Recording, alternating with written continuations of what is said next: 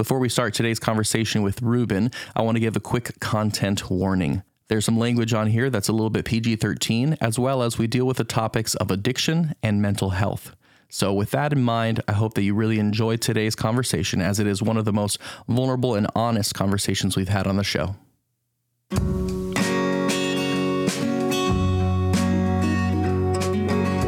Hello and welcome to the Sauk Valley Spotlight Podcast, where we shine a light on the people and places of the beautiful Sauk Valley. In each episode, we highlight the hidden gems and untold stories of local businesses, community leaders, and the people that call the Sauk Valley home. I'm your host, Drew Williams, and today I'm joined by Ruben Moreno, who works as a correction officer in East Moline. Ruben, thanks for joining us today. Thanks, buddy. Thanks for having me. And I'd like to say that my mom always said that I had the face for radio. So thanks for putting that. Well, then we're a match made in heaven because, I have a voice that works better if we edit out a lot of stuff and put a whole lot of EQ on there. But first, jokes aside, Ruben, thanks for being here. Can you just give us a quick snapshot? Who are you? Who do you love? Give us an intro. All right. Like you said, my name is Ruben Moreno. I'm a husband, father, stepfather, correctional officer, lifetime martial artist, and I've been sober now for 2 years. Yeah, absolutely. So tell me a little bit. You've been a local here. How long? My whole life. So going on 50 years. I'm 49 years young. So give me the story of Ruben. You don't have to start with your birth, but what's the journey that took you through being raised here, through schooling, into life, into, kids, and now where you're at now? Well, I was born here. My dad actually came here from Texas. My grandpa was actually one of the founding fathers, that came from Texas to Sterling, Illinois, when P.W. Dillon opened the steel mill. All right. There was about 4 or 5 patriarch Mexican men that came from Texas. My grandpa was a planet of a man too. I don't know. But he liked petite women, so that's why I'm stuck being 5'7". But my grandpa was 6'5" and probably close to 300 pounds. So it looked like he could have bent all the steel by himself. Yes. They chose him. They chose him and before their men to come to travel here to see what this was about, to see if it was the real deal. Got it. And that's how my family got here in Sterling and Rock Falls area. And, then that's when they had what's called Steelton, which is just right by Casey's in heading out. Yep. That area was called Steelton, where they had the railroad cars. And my mom actually has pictures of it. And teepees, and that's where all the Mexican people lived there in the beginning before. Straight up intense. Yes. Before, they started building houses and before that, when the town just started. Crazy. Yeah. That's how my grandpa got here, and then my dad was born, and then all my uncles and aunts were born, and then, Got it. So was your dad also working at the mill? Oh yeah. Pop was a steel worker for close to 35 years, electrician, electronic technician. Wow. He learned that when he went to Vietnam, and he was a electronic technician in Vietnam, and did in Vietnam in 68 and 69, 70. Came back and then started working at the steel mill. Actually, he worked at the phone company first, and then worked at the steel mill. Yeah. And and then that's how. And then I was born in 74. And after that, of course, lived here, went to school here. And then actually, I enlisted in the Army right out of high school in 93. Fall of 93. Honestly, looking back on it, I wish I would have done more. I think I wanted to do that. I wanted to be an airborne ranger. I wanted to do, special forces. I wanted to do all that.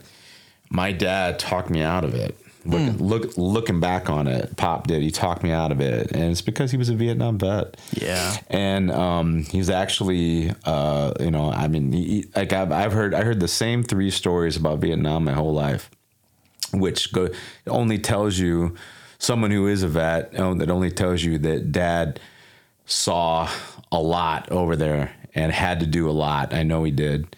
And so, he dealt with it the way that, before PTSD was diagnosed and before they took it seriously, he dealt with it how men of that time dealt with it with alcohol. Yeah. And Dad was probably, he was considered a functional alcoholic, and, I mean, not saying anything bad, but I love my dad. I loved him. But that's just how it was back then. Yeah. Well, and the fact that you said, you heard 3 stories is because everything else was edited down. Yes. He didn't want to burden you or the rest of the family with that stuff. My grandfather's the same way. I never heard a single story from his time in Vietnam. And from what I heard, he definitely had stories to tell, but he didn't burden us with them. Yeah.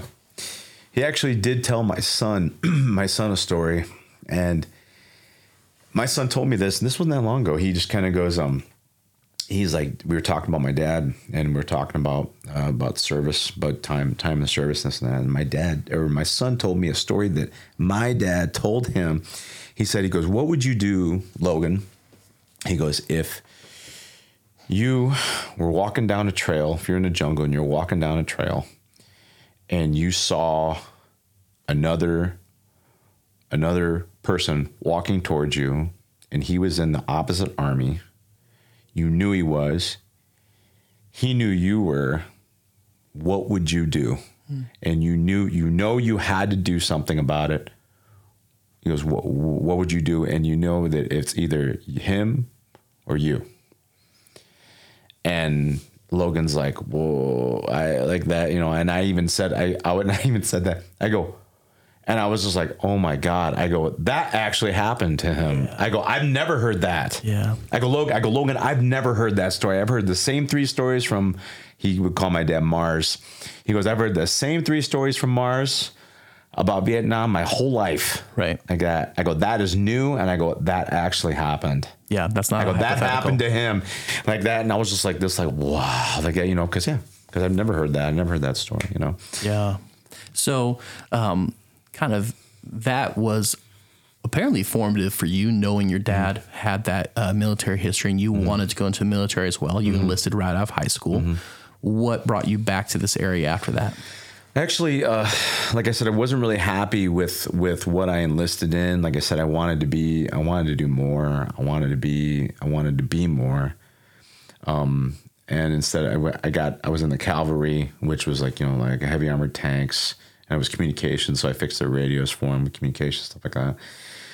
I don't know. I wasn't really too happy with it, honestly, looking back on it. And so I did my enlistment. I got out, and then I came back, and I did what everyone else did when in the mid-'90s. Everyone was pushing college. Let's go to college. Let's go to college. Yep. Just shoving it down your throat. So I went, and I went to Sauk. Went to Sauk Valley College for a little while, and then I transferred to Augie for 1 year. And I actually, because I wanted to wrestle, I was a good wrestler in high school. And I wanted to wrestle. That's what I wanted to do out of high school instead, I did it, and I did okay. I did okay like that, but actually by the time I was done with that year, I was so burned out on wrestling that I actually, for about 10 years, I didn't step on the mat at all for about 10 years. Wow. And I actually that's when I started doing other martial arts. I did Taekwondo for a while. I did, and then actually I started doing a lot of Muay Thai, which is based over in Thailand.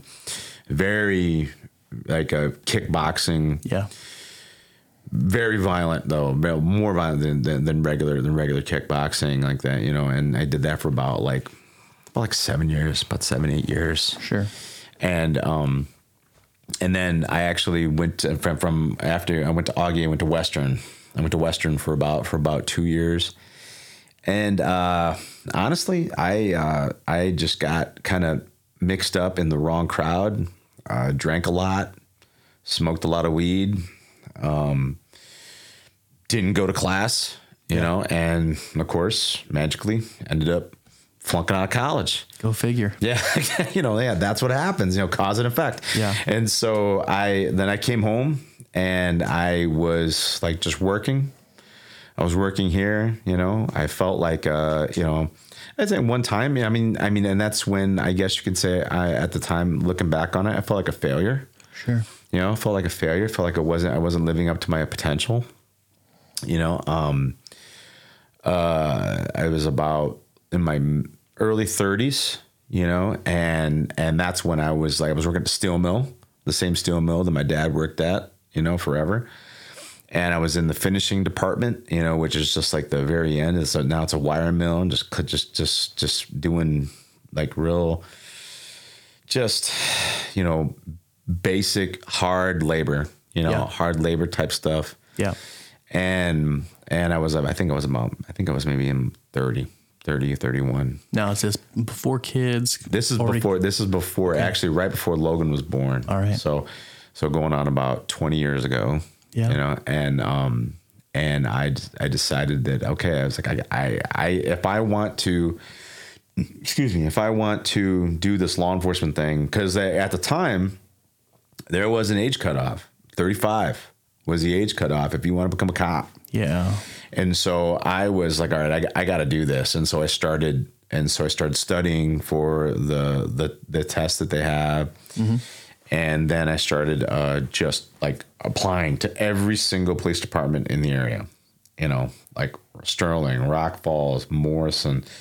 I was going into the Quad Cities. I think it was like, I didn't do Davenport, but I did Rock Island. I did Moline, tested for Moline. And then I decided I was going to test for the Department of Corrections. And I didn't even want to. I remember thinking like, man, I don't want to be a prison guard. Yeah. Nobody wakes up in the morning. Nobody tells like when they talk about like career day and everything like that. When you're a kid, nobody says I want to be a prison guard when I grow up. Sure. Nobody does. And so I was like, man, no way. I don't want that. I really don't. And I was actually in the process. I was going to actually go test up in Rockford, Little Chicago, pretty much. I was gonna go over there, and that was the next step. I knew I was gonna get into Rockford. Yeah. Again, I knew that was gonna happen. That was okay. How bad do you want to be a cop? Because that's what it is. Yeah. Up there, and so and then the Department of Corrections, got a hold of me and said, yes, yeah, you with my military background, and I had some college. And I had, I'm a vet, like I said, veteran and just whatever, and so I got hired in about 2006, and then I've been working for the department now. I'm just in the middle of my 17th year right now. And always in East Moline? No, I was at Dixon. Oh, okay. I was at Dixon for about 15 years. I just transferred to East Moline, like as of maybe just a little over a year and a half ago now. So I'm curious, with your kind of journey into what you said was not the dream job that kids have, right? Mm-hmm. And yet you've made a career of it now. Mm-hmm. You've been there almost 2 decades. Mm-hmm. What is something that surprised you during your time, either from your own experience or from the folks that you serve there? I think what has surprised me the most is how it's changed me. The job itself, it changes you. I don't like big crowds. I don't like loud noises. Let's see. I have a very low tolerance for stupid people. I don't want to say I don't like to meet new people, but my circle is very small. Sure. And that is something that I've been trying to change, because all these things are because of my job. I see what people are really capable of, what people can do. Wow. And so that's always in the back of my head, always when I meet somebody, and to the point where I don't want to say I don't want to meet new people, but I don't need to meet new people And I've been trying to, as of late, actually, with getting sober and everything like that, I've realized that, look, I can't act like this. Yeah. I can't do this for the rest of my life. I'm not going to be that guy who does that. And so I'm consciously trying to change the way that I look at that, trying to put myself out there, trying to do new things, trying to be a better person. So tell me a little bit about the cause and effect. The way you're describing of not liking big crowds, that's all PTSD. That you feel is that was not true of you 15, 20 years ago. No, it wasn't that bad. I probably did have some PTSD from being in the Army, that. So what is it about corrections that has put you in this pressure cooker that has changed things like that? It's just the constant stress, the constant noise, it's constant. It doesn't stop. I mean, they've proven, they say that most correctional officers have a higher PTSD than soldiers coming back from war. And it's because it's just nonstop. It doesn't stop. That prison is open 24/7, 7 days a week, 365. There is no off day. We don't, we don't take the day off for Christmas. Yeah. Labor Day, we labor. Yeah. You name it. There is no holidays. 4th of July, just another day in the joint. And that's why. And so it's constant. It's constant. It's the same every day. You know what you're getting yourself into. Yes, I know what I'm walking into most of the time, but it doesn't stop. It doesn't ever stop. And this is also why correctional officers drink. Yeah. So talk to me about that. Because you're saying you're celebrating 2 years of sobriety. Congratulations on that. Honestly, that's not a small thing at all. Thank you very much. Yes. What changed 2 years ago? Actually, I was in a state of probably depression. My dad died of COVID, and I'm so sorry. It's okay. It's okay. It was a pop died, and that was a messed up time, man. It was like and he was alone too. Like, we couldn't even go in and say goodbye. He was in the hospital, and they wouldn't let us in, and it was like it was a really messed up time. It was a really messed up time for everybody, and I know it, and I know that people could agree, like, that's wholeheartedly. If they don't agree, or if they haven't, they probably didn't lose anybody. Sure. And that's the thing that I've really kind of noticed. When people would say, well, I didn't have any problem with COVID. COVID wasn't a big deal. It was like having a cold. Yeah. It was just like, well, maybe for you, but not for my dad. Yeah. A lot of people had very different experiences. Yes. And so even though we all went through it at the same time, we didn't all go through it the same. Yeah. Yeah, totally. And so, after Dad died, I drank, but it wasn't at that level. I think, and this also has to do with my job too. I remember it was right after my dad died, and I remember, I was like, we only got 2 days, which is now they changed it. We only got 2 days bereavement for immediate family. And then I remember I went in and I was talking to a major that I worked for, and this woman she was a robot. And, I went in and I told her, okay, I just kind of said my dad's funeral's on Friday. And, so I'm going to take Wednesday, Thursday, Friday off. And she's like, you only get 2 days bereavement. And I go, okay, well then I guess I'm just going to take Thursday and Friday off. And she's like, oh, okay. Like that, and I'm just like, whatever. And I get, and I just turned around and walked out. Right. Anyway, she goes, I need a copy of his obit. I go, you'll get it. Like that, and so anyway, and so after that, I'm like, okay, 3 days, Monday, Wednesday, Friday, I can do 3 days, and so that night I come in on Monday, they send me up to KSB, and I was watching where if you have an offender that's up in the hospital, you got to have an officer up there watching him. Yep. He's chained to a bed. He ain't going nowhere, but you still got to have somebody up there watching him. Yep.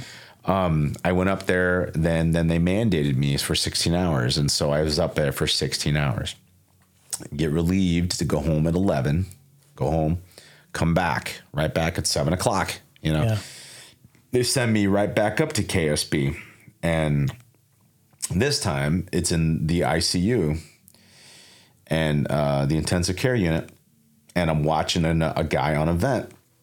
Now this was right after my dad died. Yeah. Dad died of COVID, and he was on a vent, and I don't know what this guy did, but he's not alone. I'm here. Yeah. Like that. My dad died alone. And that's the thing I was thinking, like that, like this, like that. But I was keeping it together.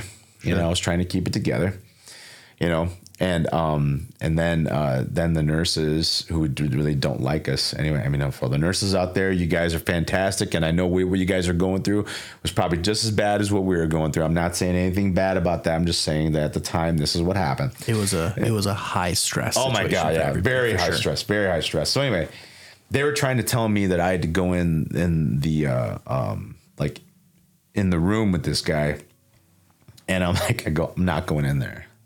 I just go, I'm not going in there. Yeah. And they were like, no, you have to go in there. I go, no, I'm not. I'm not going in there. I go, he ain't going nowhere.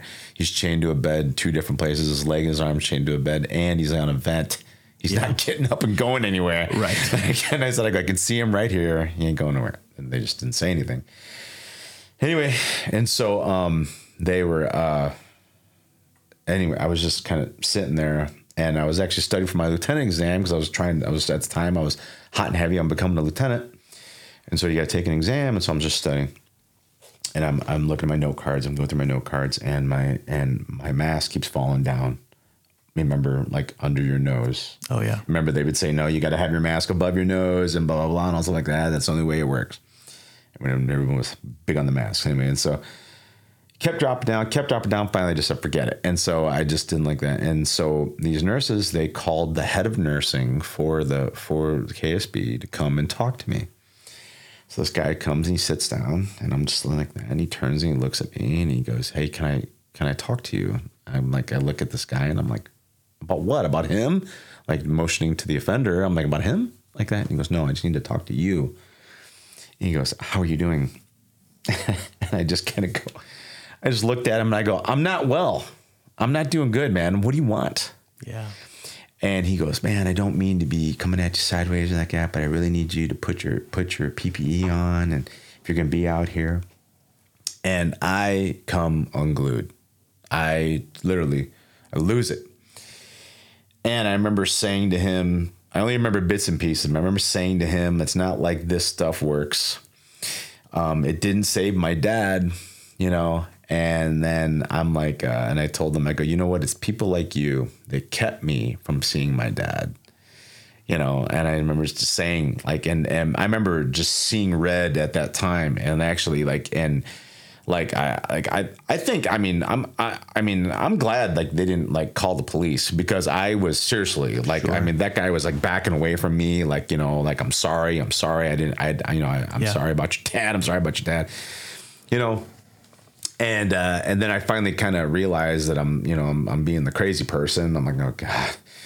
And so I just sit down and I'm bawling my eyes out like that, and I feel bad. And of course I apologize. I'm like, I'm sorry. And I remember this made me feel even worse. A nurse comes up to me. One of the nurses that I was probably yelling at comes up to me with the Kleenex and just goes, I'm sorry about your dad. And then I just go, oh, like that, which makes me feel even worse. And at that time, I called back to the institution, told them to send me relief, tell them to get me out of here. I can't believe you guys put me up here on watching a guy in a vent after my dad died. Yeah. I'm like, I'm going to kill somebody. Yeah. And they were just like, Ruben, don't kill anybody. I'm sorry. We're sending you somebody don't do it. And so finally I'm like, get relieved. And now I'm driving back to the institution. And as I'm driving, I'm getting angrier and angrier, because they knew, everybody knew, it's just that they didn't care. Now, I mean, and I'm sure if those majors that if they're listening to this, they'll probably deny it. Sure. But they didn't. Yeah. Or at the very least, they didn't care enough to give it a second thought. Yes. It was just another assignment, like everyone's another assignment, not, hey, Maybe we should put Ruben there. Maybe. I mean, after his dad died from COVID and he was on a vent and he's like that, his mental headspace right now, it's probably not good to maybe put him up there watching a guy in a hospital. Maybe that's, how about we put him, in a house, how we did like, you know what, how about we give him the day off? Yeah. But, and luckily, I mean, I got back and a buddy of mine who was a lieutenant there still was waiting for me outside the institution and wouldn't let me go in. And that was probably a saving grace because I probably would have lost my job that day. I don't know what I would have done. I really don't.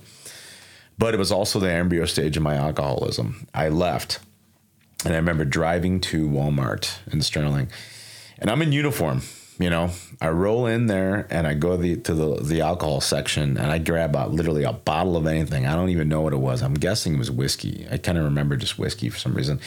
And I went to the self-checkout and this is like 10 o'clock in the morning and beep, paid for it and cracked it open. Bam, right there. And just like three or four solid good pulls, glug, glug, glug, glug, glug. Lady looks at me and goes, "Sir, you can't do that." And I just looked at her and I go, "I'm a cop."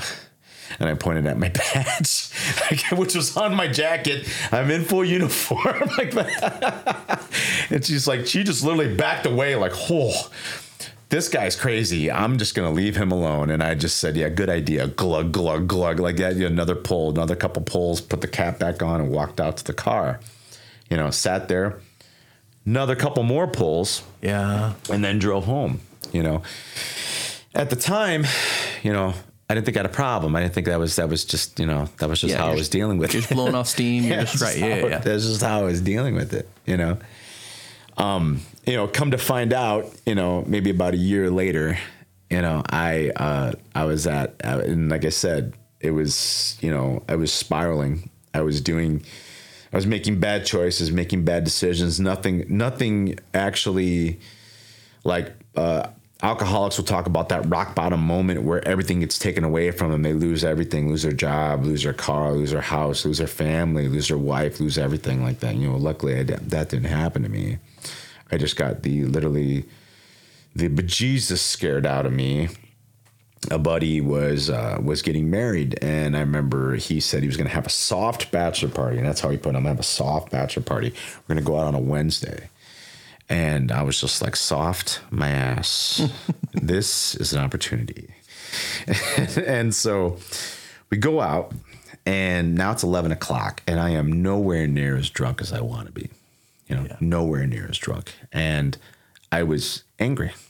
I'm like, because I only have 2 more hours. That's it. I only have 2 more hours. And so I'm like, all right. So we're at the last stop in Dixon and I remember I ordered 2 shots of Jaeger and I was like, you do a shot with me. And he goes, I don't want to. I go, drink your shots. So I drink a shot. He drinks a shot like that. And he was like, all right. I go, give me 2 more. Wait, and the bartender comes over, pours 2 more. And he's like, I don't want, I'm not drinking this. I go, drink your shot.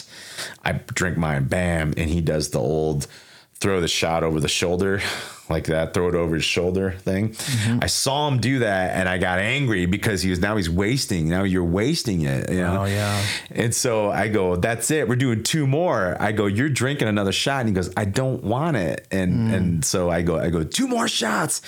And now the bartender comes over and looks like, what the, like, and he still pours them like that, and I pay for him. And then I drink mine. He goes, I'm not drinking that. And I go, fine. And I drink his. Boom. So that's what, 5? Yeah. So I drank 5 shots of Jägermeister in a time span of maybe less than 10 minutes.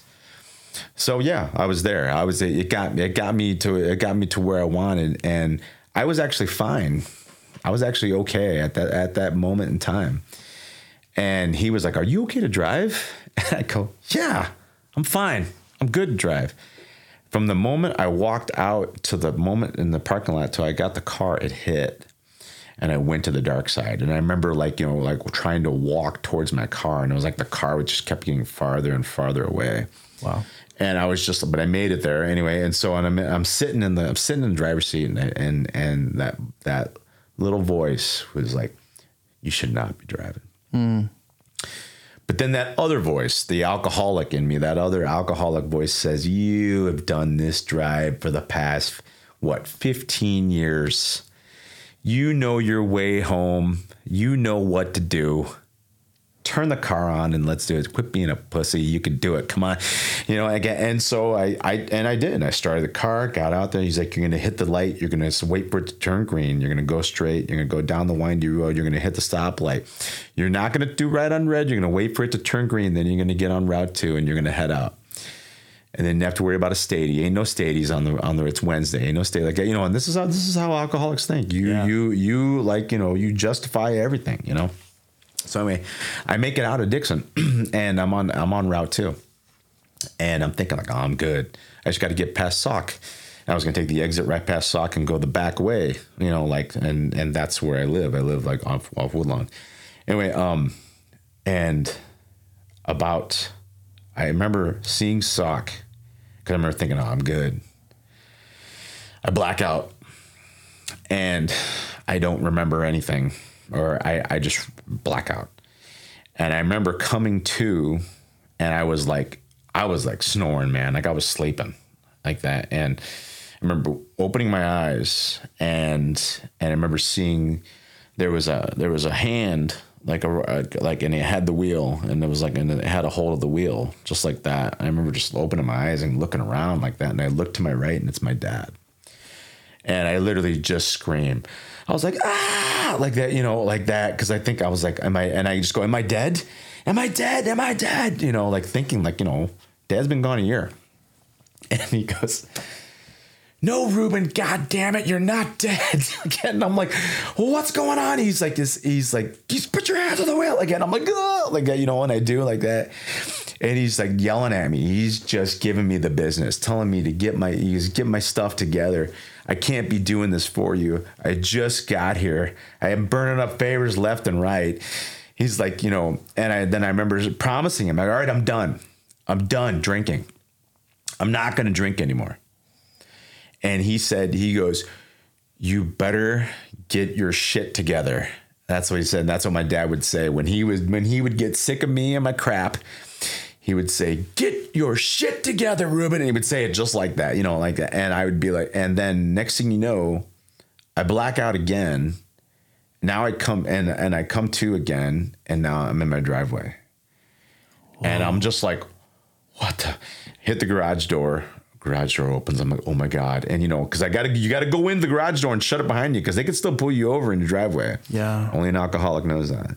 And so I drive in, put it in park, hit the garage door, turn it off, and I sit there for a second. And for a second, I'm like thinking like, man, did that just happen? Whoa. What the?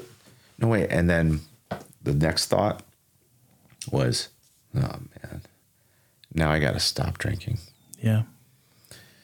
I'm like, so I do what any alcoholic did. I went inside the house and I cracked open about 5 or 6 drinks, and I just started drinking them.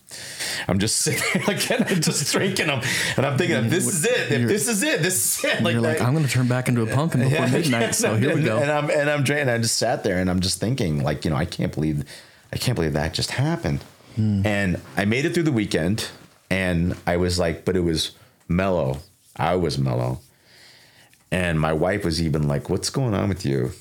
You're nowhere near as loaded as I thought you'd be, and I'm like, nah, I gave her some excuse. I kind of was like, my stomach hurts or like that, And she's like, all right, like that, So now it's Sunday after the wedding, and I feel like crap. I feel like it because I've been drinking probably since Wednesday, And I remember I remember thinking, I'm like, I'm done with this. I don't want to do this anymore. I don't want to do this to myself anymore. I'm done. And I remember just telling her, I'm like, I think I'm done drinking. I'm not going to drink anymore. And she just looked at me and goes, yeah, right. She goes, okay, yeah, right. And I go, yeah, I didn't really say anything. I just went like that, and I reached out to Mark, who is my sponsor now. And I reached out to him, and I just, I didn't know that Mark was recovering. I just knew he didn't drink. And, I remember just reaching out to him and say, hey man, I know you don't drink, and I'm done drinking too. I don't want to do it anymore. And he just goes, I'm proud of you. He just said, I'm proud of you. And he goes, if you ever want to go to a meeting, you let me know. And then I was like, oh, like this. I was like, oh man, because now it's getting real. Like I just knew he didn't drink. I wasn't ready to tell somebody. I didn't want to go anywhere. Yeah, I didn't want to do this whole AA thing. I didn't want to do that. I just didn't want to drink, you know. And he tells me, he's like, hey, well, I'm going to a meeting on Tuesday. If you want to come, you can come with. And so I was like, yeah, okay. Yeah, sure. Tuesday comes. Ruben, yeah, I'm going to that meeting. You want me to pick you up? I'm a man of my word, man. Like, and so I go, yes, okay. He goes, all right, I'll be there in about 15 minutes. I'm like, okay. So I told my wife, I'm like, hey, I'm going to an AA meeting. And she was just like, what's going on with you? You know, now she's like, you know what? Are you going to treatment? Are you going like that? And I go, no, I'm not doing that. I'm not going to treatment. I'm just going to an AA meeting like that. You know, and I get in the truck, and Mark was like, hey man, what's up? I go, hey. We get there, and I'm kind of like, you know, because I didn't know what to expect. I didn't like that, you know. And I remember I was thinking to myself, I got like, all right, I'm going to do this one meeting, and that's it. I don't have a problem with alcohol. These guys are alcoholics. I'm not an alcoholic. I don't have a problem. You're strong. Yeah, you quit by yourself. I'm good. I don't need that. I don't need this. I'm good. I don't need that. So I get in there and everyone starts talking. And actually, and this is one of those things when they talk about, an AA, they talk about this is a God thing. Each person started talking, and I had something in common with every single person at the table. And I'd never seen any of these guys. I don't know any of these guys from Adam at all. Yeah. I knew Mark, and that was it. I didn't know any of them. So how could I have something in common with every single person at the table? When it got to me, I realized that I was supposed to be here, that it was a promise that I made to my dad, and God led me to this point. Yeah. And and then I confessed that, you know, that I have a problem. I have a problem with alcohol, and that I was an alcoholic, and that this is where I'm supposed to be. And that was 2 years ago. And the moment that happened, it was like taking like an 80-pound rucksack off my back, like dropping it. And if any of you have been lucky enough to do a ruck march, it sucks. And so like talk about the weight of the world. It felt like this, like the weight of the world was off. It was lifted. Lifted, you know. But that was just the beginning. That's the thing about sobriety or AA. It never stops. Yeah, it never stops. It's always ongoing. There's a guy that I in AA with. His name's Goldie. He's a great guy. He would always say that, you know, he said alcohol is doing push-ups out in the parking lot right now waiting for us, because it is. It's waiting. It's waiting for you to be weak. And that goes with any substance or anything that you are addicted to and you're trying to stop. It just waits like a snake curled up waiting to strike, and that's when you have to be strong. That's when you need to realize that it is okay to ask for help. It is okay to talk. It is okay to do that. And that's what AA is. It's about asking for help, and it's about knowing that, you know, the alcohol is cunning, baffling, powerful, and you can't do it alone. Yeah. You can't do it alone. You know, and so that's like just a little bit of actually what got me into AA, and what got me to stop drinking, and what, you know, and, you know, like I said, the battle continues, and it's like, it may not be every day, you know, but believe me, there is times, there is days, there's times like that, you know, and you get to learn your triggers, what trigger you and stuff like that. With me, it's anger. You know, you know, I get angry, I get pissed off, something happens, something doesn't go my way, you know, like that, and you want to escape, you know, and alcohol is just like, you know, here, man, drink this. Yeah. Like here's a quick escape. Drink this, man. Yeah. You know, I got you. It'll take care of everything, like that, you know, and what it does, it just makes everything worse. You know, you do crazy stuff. When you do it, you make it not only make it worse, but you multiply it. you know, by the decisions you made and by whatever like that. And then you end up getting a DUI or even worse yet, killing somebody or yourself, you know, or making a dumb mistake, making an even dumber choice. Yeah. And that affects your life for the rest of, you know, for forever, you know? Yeah. Wow. Dude, Ruben, thank you so much for sharing that and opening up all that. Cause I think, it's when we hear these types of stories, we see the commonality that we experience, whether we have the same vice or not. Yeah. The human experience of not being able to control everything around us, feeling out of control, and then how we deal with that. Yeah. The escapes that we go to or whatever. I think that is a thing that's common for everybody, you know? One thing that I realize that helps me when it comes to stuff like that is I realize that I only control what I say and what I do. And that's the thing that helps me, is that I realize that, you know, that really that it's illusion of control. That's what we have. And when it comes down to it, you control what you say and what you do. That's what I tell myself like that. And then that's it. I'm curious, how has this journey changed your perspective as a father? It actually, I think honestly, doing this at the time that I'm doing it right now, especially because my son's at going to Northern right now, and he's in a fraternity and he's in like that. I couldn't have picked a better time to be sober because he sees that. He saw what it did to me, you know, before, and then now he sees how I am now, and just he sees that, you know, just the, you know, my daughter would tell him, I would say some crazy stuff, man, when I was drunk. I would like that. And she would say, Logan, you need to write down this stuff that Dad says. And I even told him, I said, you guys need to write a book that said, they just say, you know, the crazy shit my dad said when he was drunk, and then do another one that say now the crazy shit my dad says when he's sober. Sure. Like that, it would kill. I told him it would kill. I don't remember. I don't remember any of the stuff I said like that, but I bet you it was good. I bet you it was hysterical. Yeah. You know, and my son just sees me. You know, I'm a big believer. Of course, I'm leading by example. Yeah. And my son sees me do that, and he sees me that, you know, that look. And if Dad can do it, you know, I know I can do it. You know, and I'll tell him, I'd be like, you know, man, I'm telling you, you don't want to do that. You don't want to act like this. It's not good. It's not good for anything. It's definitely not gonna make you feel good. Yeah. You don't prove anything to anybody. You really don't. Yeah. You know, lots of people I talk to think that, you know, wow, man, I'm better. I'm better when I drink. I'm better like that. You don't do anything better drunk, man. Yeah. Okay. You're not a better dad. You're not a better husband. You're not better at your job. You know, you're definitely not a better anything.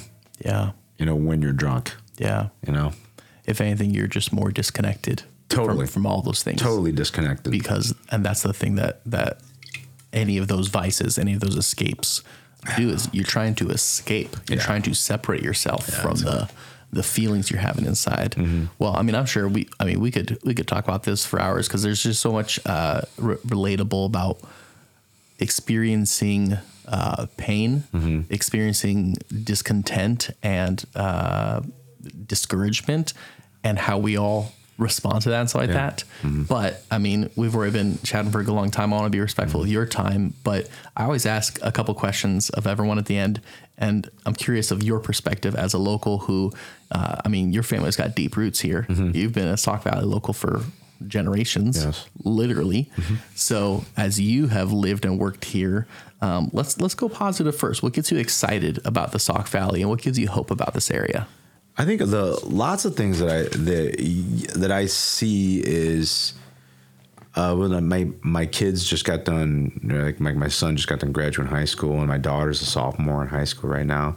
Seeing all the opportunity that these kids have right now, everything that they have from all the way, like things from Westwood to seeing like the high school, how much it's changed, you know, in the last like 30 years. Yeah. Just all the things to that awesome football field they got with the turf grass to, just all the cool stuff that they have. I went to the football game, the last home football game, and they're selling T-shirts and they're doing stuff like that. And my daughter's a cheerleader, and I go down and I help and I hold. She asked me to hold like the big banner that the football team runs through, which is really neat. I really enjoy that. I kind of like really like that. I always take you get to be right there. Yes, yeah, it's neat, and it looks like a college. It looks like like they're playing football in college like that. Yeah. And I think I don't think these kids realize how good they have it with this community, and how good, not only with athletics but also with the arts. Because my son was I would say you artsy fartsy types, and that's what he was. He was a music and drama and everything like that, and you're not going to see as good of a music and drama department outside of I think you get to the suburbs around here. Even in the Quad Cities, you got Quad City kids coming out here. Sure. Like kids going to Timber Lake. So they're going to Timber Lake, they're coming here, because of our arts program, I think that it's really neat, and it's really positive. I think you'll see I see good things. I see good things when I see all these kids with these opportunities they have. And then what about the other side of the coin? I don't want to spend so much time on this, because we can, it's really easy to kind of vent and rant about stuff. But like, if you could change one thing about the Sauk Valley, what do you think's missing? I think one thing that I'm actually going to try. I think me and Mark are going to try to do is we're going to try to help with more substance abuse in the area. We want to open up like a counseling center. That's something that I want to do. I want to be a drug and alcohol counselor once I retire from Department of Corrections. And I think with the basis of also using Brazilian Jiu-Jitsu and Judo, to help, which they say is proven to help people with PTSD and like that. I think a lot of it is when you have an addictive personality, and that's anybody who gets addicted to anything. It's your personality. You just have an addictive personality. I do. You just have to find something healthy to get addicted to. And that's what I'm addicted. I'm addicted to jiu-jitsu, Brazilian jiu-jitsu. I'm addicted to now. I just started doing judo. Like literally, I just started doing it maybe about like 2 months ago, and I'm hooked. And I want to be a double black belt. I'll be a black belt in both. Eventually. And I think doing that and offering these things along with that, making it full body wellness. Yeah. I think that and not only, not only physically, but emotionally, like that. I think that's, that's something that I think this area needs, I think it'd be great. I think it'd be something that'd be a great asset, I think. Well, you heard it here first, folks. And so if there's anyone else out there who shares some of those passions, I'm sure they'll reach out to you and get connected with you, because that's one of the things I think is so great, is that usually when you're onto something good, that usually means that there's already momentum in that direction. Mm-hmm. And it's even just finding a partner or two, or some cheerleaders, or some supporters, kind of that thing. Cause you're right. When there's something that is a need, it goes more quickly towards recognizing that this is something that's going to really help people. So I'm excited for seeing where that journey takes you. But man, Ruben, thank you so much for just being on the show today. No problem, man. Thanks. Thank you for having me. Absolutely. This was great. It was great. I hope I didn't talk too much. Hey, not at all. Love your stories. Love your laugh. And, man, just really good being together. And so until next time on the Sauk Valley Spotlight, I'm your host, Drew Williams, and let's keep finding the beauty of this place that we call home.